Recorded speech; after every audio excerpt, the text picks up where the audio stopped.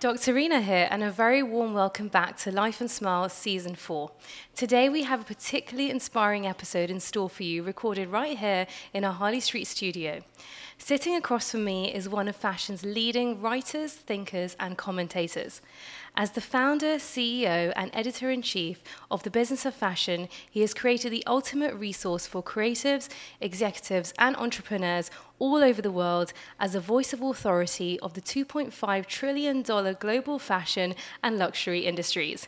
It is, of course, Imran Amed. Welcome to Life and Smile. Well, what a pleasure to be here. Thank you. So our listeners are a real 360 mix across the global dental industry and across business as well. Here on the show, it's been so inspiring to hear the often contrasting sort of day-to-day routines and how leaders really make it work on a day-to-day basis.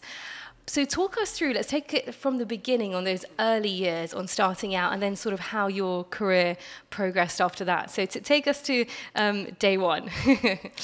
Day one, I guess it depends when you want to start, you know. My first job out of college was as a management consultant. I went to McGill University in Montreal, and I loved Montreal so much that although all my friends were moving to New York and Paris and Toronto and Los Angeles and London, I decided to stay in Montreal just because I loved the city so much. It's really one of the most underrated cities on the planet, I think. And it was so special. And I felt like I was only just beginning, in part because I really wanted to learn French. Right. You know, Canada's a bilingual country. And Yes. so if you arrive at a Canadian airport, you'll see signs in French and English. But there's an English-speaking part of Canada and a French-speaking part of Canada. And Montreal is, of course, the capital of Quebec, which is the main French-speaking province. And I was just so taken with the culture and language. And I thought, well, when am I going to have a chance to work in a fully bilingual work environment? So I took a job at a little division of Deloitte Consulting, which at the time was called Braxton Associates. It was like a little strategy consulting boutique. And my job was to advise companies on business problems. And this was in the early days of the internet. So, you know, email was just really starting to take off. And, you know, we were starting to use internet tools. But then there was also still like kind of old school ways of gathering information. So right. It was a very unique hybrid moment. So that's how it started, as a pretty nerdy analytical management consultant.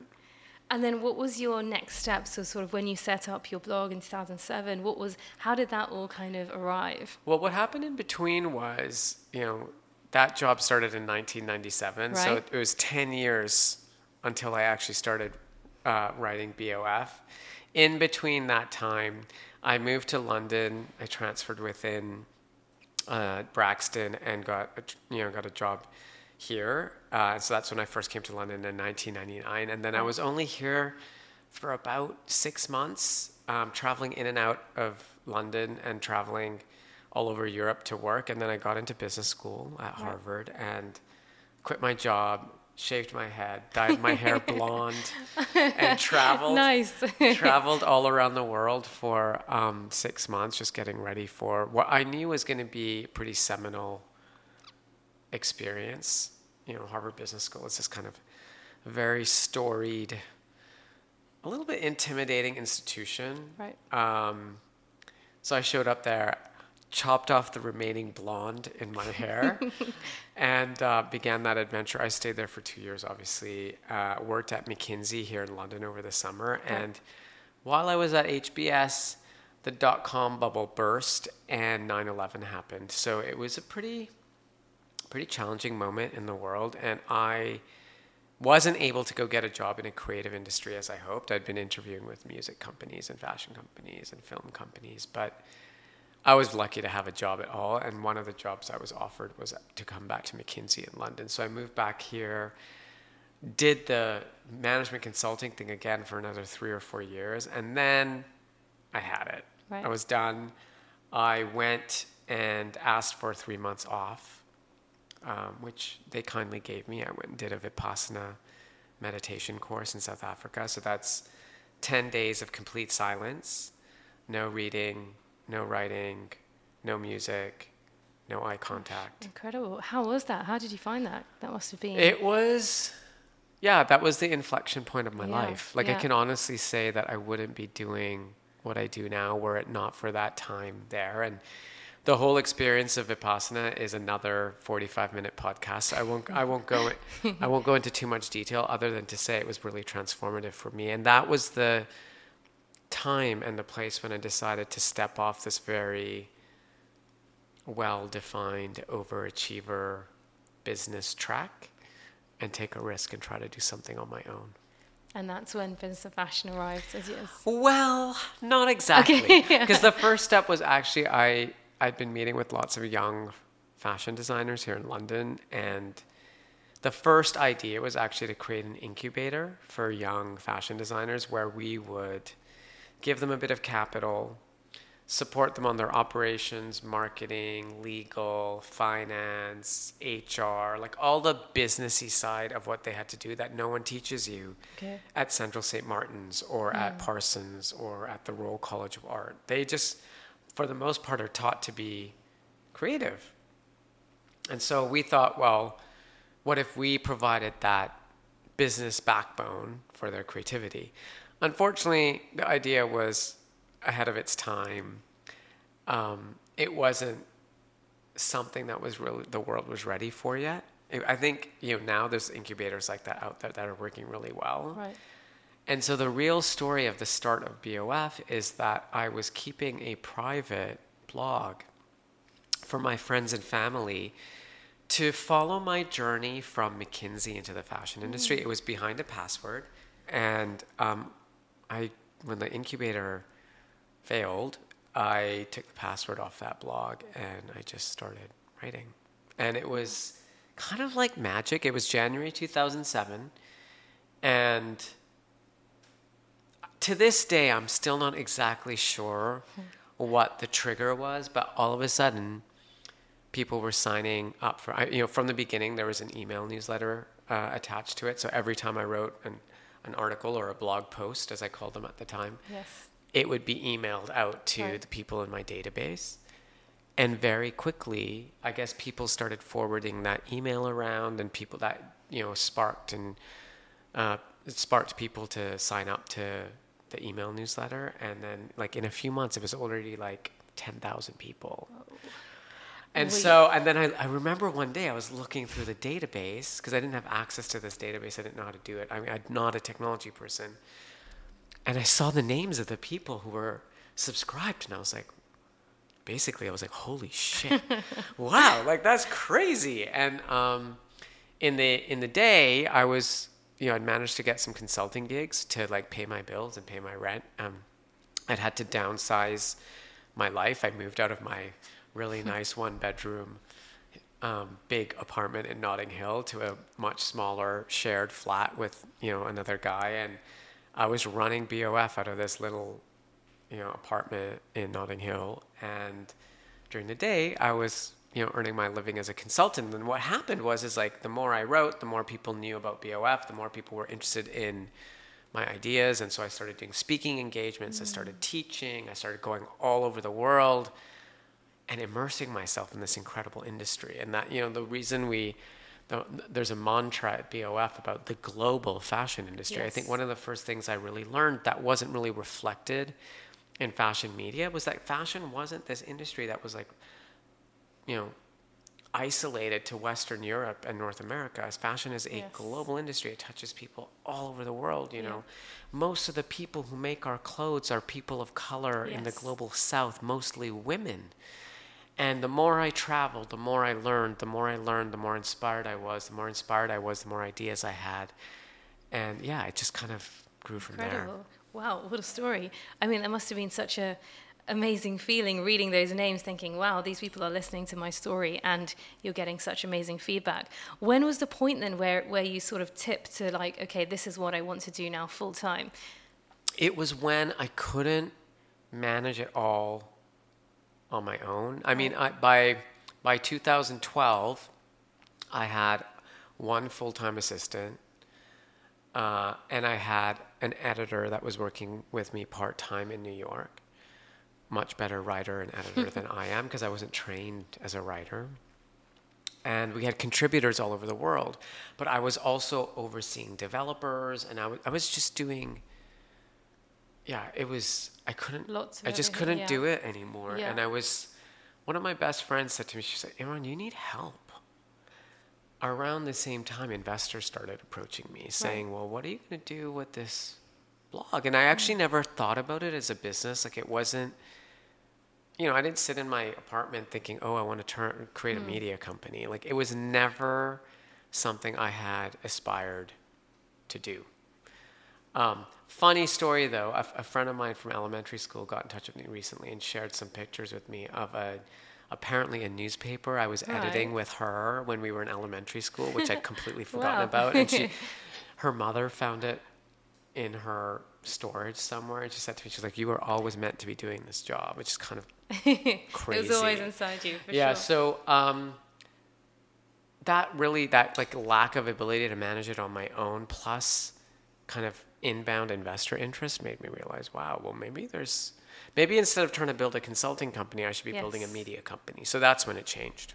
And then with your writing, you mentioned you sort of weren't as good as you are now. How did you learn? Did you just learn with experience and time, or how did you get better at the craft? Writing is a craft. Yeah. And with any craft, you just have to write. Practice. The more you write and read, the better you are. And by this stage, I'd probably written 500 articles, pretty in-depth stuff. I'd started writing for the Financial Times. I'd written for Vogue. I started writing for professional publications. I started working with editors. I didn't even know what an editor was. And editors gave me feedback on my writing, and I understand, oh, this is how I'm supposed to be working as an editor, because I was an editor too, but I didn't know what that really meant. But really the best way to become a good writer is to read a lot and write a lot. Right. And Business Fashion has now become this multi-million, strong community over 200 countries, which is so impressive. And as you mentioned, the fashion industry, it's global, it's constantly evolving. From everything you've done so far, what have been your sort of personal favorite projects to be involved in, or topics sort of across your role? Or is it harder to pick? Well, I guess what I'd say is my favorite part of my job is doing what you're doing now. It's just meeting people and hearing their stories. Like, it's such a privilege, and the people that I get to meet, I've interviewed Yohji Yamamoto, and I've interviewed Karl Lagerfeld, and I've interviewed Kate Moss, and I've interviewed Malala Yousafzai, and I've interviewed Serena Williams, and I've interviewed Kim Kardashian, and I've interviewed the people shaping the culture and world we live in, and to have the time to sit down with those people and learn from them and hear their stories and get advice from them and kind of tap into their expertise, the craft and work that they've been focusing on, that's a real privilege. No, absolutely. And I feel like with podcasts, you get that deeper conversation and connection with someone, which you don't normally just do over a coffee. So sharing stories, I guess. Is there been any kind of recent stories that have really stood out for you on your platform? I guess, the thing that I'm obsessed with right now is artificial intelligence. I just finished writing my weekly newsletter. Yes, I get those. They're brilliant. Did you start getting it? So today, absolutely brilliant. Thank you. Today, I just started writing again like 6 weeks ago, actually. Yes, I remember you mentioned the other day. I'd stopped writing. Yeah. Because I got so busy with managing like 100 people and like the whole operation. But it's been such a pleasure to start writing again. And there's these little obsessions I have. And what I found back in the early days, which I'm finding again now, is like, the process of writing is actually, for me, not just a creative process, it's also a clarification process. The act of writing things out and having to communicate what's in my head to other people helps me to clarify my own thinking. Yes. And that's amazing. That is. And so right now that topic is AI that I'm like, so I'm just like so curious about it. I'm like, wow. Yeah. So I've been playing around with like Midjourney and ChatGPT and Yeah. Bard and, just trying to get a sense of like, well, how is this tool going to reshape the way we work, the way we live, the way the world works. It's so fascinating right now. So that's my current obsession. Definitely one to watch. Looking back at your career, in terms of, you mentioned it possibly wasn't something you imagined yourself doing today, but kind of is in a way. Is there any advice looking back that you'd give to like your younger self on, what you've done so far, or anyone at the start of their career sort of embarking and aspiring to a similar journey? I think the most important thing for anyone seeking to lead a life and work with purpose is to start by really understanding yourself. And I think this is not something that current and traditional education provides us with. So much of education is focused on learning subjects and critical thinking, which is obviously really important. But if we don't learn about ourselves as well, then it's very hard to make the connections between what truly motivates us, what our talents are, what our interests are. And if you can't connect your talent, your interest, your passion with your work and your education, then you miss the dots, and the longer it takes to connect those dots, the longer it takes to find that life or that work that really fills you with joy. And I'm so glad that I asked myself those questions when I was 29, after having kind of gone through that very, very kind of expected overachiever path where I was so focused on, like, in quotation marks, building out my CV and not really thinking about building out me. Yes. And so my advice is to make sure you focus on really understanding yourself and, the things that really spark joy for you. So introspecting, asking yourself the right questions. Did you feel like, going back to when you did the meditation, do you feel like practices like that help you connect with your inner self as well, or? Well, meditation for me has really become a tool to manage my emotions, to manage anxiety. Right. To calm my mind, which is, like most minds, quite noisy at times. And as a curious person, I'm always taking in stimuli, but, we are overstimulating ourselves these days. Yeah. We have so much stimulation, and you can't really, like, if you're constantly taking information in and you're never taking time to just, like, let your mind and your body rest, you don't get any clarity. You're just, like, bombarded with stuff.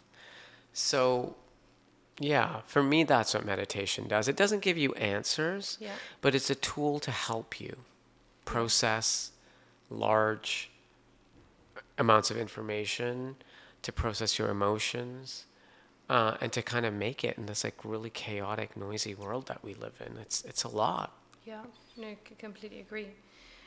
What's been your proudest moment to date? Like, from everything, was it when that moment when you said, okay, I'm now going full-time business fashion? What was your sort of proudest moment? I don't really have a proudest moment, but what makes me feel really connected to my work is when I get a DM from someone who, might be struggling or sees a little bit of themselves in my journey. And because I've been more open recently, especially recently, about, my own struggles with my identity and various challenges I've faced along the way, that sharing a bit of myself helps someone else. And, it's gotten to the point where, where I'll be in Japan or I'll be in New York and someone will stop me on the street and, they'll say, oh, I listened to your podcast and it really helps me, that gives me a little pride. I'm like, I must be on the right track. No, absolutely. I think you're such an inspiration for so many people globally. How do you keep yourself inspired? Like, do you have a mentor? Do you read particular things that keep you inspired? Because obviously your day-to-day is very hectic. And every time I see you, you're still smiling and, always positive. How do you keep yourself in a good space? Well, in part because I have these habits, healthy habits. Right. I really think in order to lead the kind of life that I have, like I went through some burnout, and I went through an episode of shingles and like lots of signs that I wasn't taking care of myself. So I've spent quite a bit of time, like maybe it's been like 10 years now, really thinking about my own health and wellness. I think that was especially true during the pandemic. I think for a lot of us, it like a lot of focus came on, really realize how fragile our health is. So, meditation helps, exercise helps, sleep helps, diet helps. And, I'm not perfect, and I have my tough days like everybody else. So I also try to not be too hard on myself. Yeah. Like I'm by nature and by training and by upbringing a perfectionist. And I think probably I was really, really hard on myself when I was younger. So now I try to give myself a break. I'm going to make mistakes. Yeah. I'm going to not be the best version of myself in every interaction. I'm going to let people down. I'm going to say something I shouldn't have said. And that's okay. As long as I learn from it and I'm aware of it, Yes. and that, the next day, I try to do better. Yeah. I think in this day and age, it's so easy to be hard on yourself, especially with social media and everything around us, and trying to exactly aspire to be that perfectionist in every single thing we do. But I think that's really nice, letting yourself off, because we're all human. And as you said, as long as we use it as part of a learning experience. Just with your day-to-day and like week to week, do you have a typical day in the life of Imran? Do you have a typical week, or is it just give us an idea of sort of, because every time I speak to you, you're doing different things, different projects, traveling the world. Is there a typical kind of day or week? Or I'm trying to create that, Okay. Like as much as it's possible when, as you say, you're constantly traveling and there's a lot of variety, and I think that's what keeps me excited, Yes. And I think I was really happy to get some rest during the pandemic and during lockdowns, because I needed it. I realized I was really burnt out. Excuse me. But then I have to say, after a while, I was like, I really, and this year, my partner Nikhil and I have been able to travel again. And, we've gone to Egypt and Kuwait and Sri Lanka and Thailand and, Milan and Paris and Los Angeles, and and it's so stimulating. So like I have that, but while I'm traveling, Yes. I'm like, am I sleeping enough? Am I eating enough? I have like little rituals. Like there's certain things I take with me now, like like the same eye mask and Nice. like the earphone. Like there's just certain things that you need to have to make you feel like you're going through that ritual of going to bed. Yes. I really, really am prioritizing sleep a lot more than I used to. There's these interviews I did, before the pandemic where it says, oh, he gets up at 4 a.m. and he starts working. And it's true. I used to get up so early. Even as a youngster, like I put so much pressure on myself when I was in school. I used to get up at like 4 a.m. to study before tests. My mom used to get up and quiz me, and I just fell into this habit of just like, I've always been an early riser, but now I'm trying to just, like today, I woke up at 6:30. I checked my Aura ring. My readiness score wasn't where I wanted it to be, so I went back to bed. Sleep. Amazing. And like that, just like that prioritization of taking care of myself. Yes. I am not going to be able to do my job. I'm not going to be able to be a good leader. I'm not going to be able to be a good partner. I'm not going to be able to be as good as I want to be if I'm not taking care of myself. For sure. Yeah, no, absolutely. So, last question we ask all of our guests, and you kind of mentioned a little bit, like in terms of your IMAR, certain things you always have with you. But if there are three things, say, on your desk when you're doing your blog, or you're kind of at home or in the office, what three things would be part of your sort of mini survival kit? Well, I still take written notes. I was just actually, like, this is maybe not too much information, but I was just, we were just reorganizing my storage, and I found all of my notebooks and calendars going all the way back to university. So now they're all together in one box, which is, amazing, for my OCD brain, like, really exciting. Because, like, one day when I sit down to write a book, like, it's just going to be really useful to have that. So I always have a notebook. I actually have a microphone exactly like this on my desk, because I record almost all my podcasts virtually, because our guests are all around the world. Yeah. And so there's one of these microphones. And, the third thing that I always have with me is, sadly, your phone. But, like, my whole business was built on your phone? Wow. Yeah, I mean, I built it on these kinds of devices. Like, if it wasn't for this... The first iPhone came out in 2007, which was, it was June 2007, which is 6 months after I started writing BOF. Right. And if this device did not exist, I can tell you BOF would not exist. So you have to give it some credit. Probably not that, like, as the most interesting response to that question that you ever had. No. It's the basics are very important. Notebook, mic, phone, of course. Those are the tools of my trade, I guess. Yeah, absolutely. Thank you so much, Imran. You've been absolutely amazing. I feel so privileged to have you on my podcast. For the guests, so for the listeners, tell us, is there anything coming up we should stay in tune with? Obviously, you've got your newsletter, which is brilliant read. The thing I would say is, like, we have the Daily Digest newsletter, which comes out Monday to Saturday. And Saturday is my weekly briefing. And it's not really about fashion exclusively. It's just about whatever's on my mind. And as I said, this week is an AI.